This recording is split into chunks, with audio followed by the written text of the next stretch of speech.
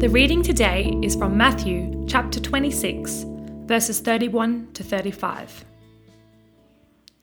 Then Jesus told them, "This very night you will all fall away on account of me, for it is written, 'I will strike the shepherd, and the sheep of the flock will be scattered.'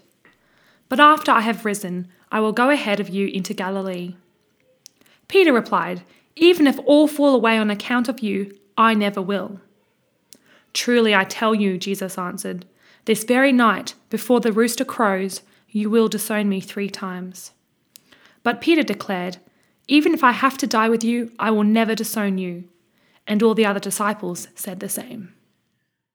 Gathered on the Mount of Olives, remember a place as a reminder of God's coming King and judgment, Jesus now foreshadows the tumultuous hours that will lead to his death, but also that the disciples will be scattered.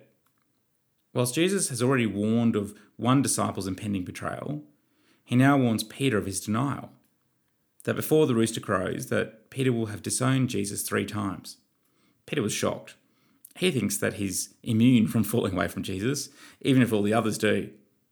Peter, along with the others, recommits to Jesus, promising to even die with him if that's what it takes. But of course, what is promised in the moment is much harder to follow through when the time of testing actually arrives. When the time of testing arrives, Peter does indeed deny Jesus 3 times, just as Jesus had foretold.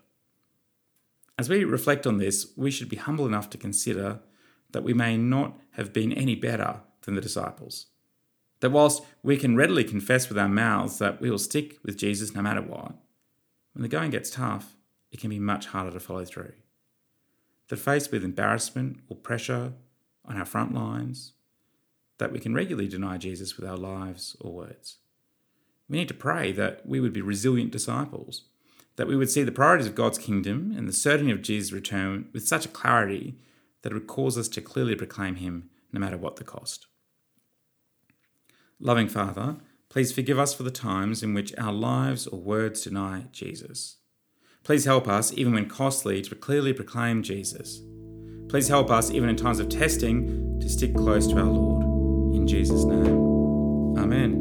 If you have any questions or would like to find out more about our church, visit stbarts.com.au.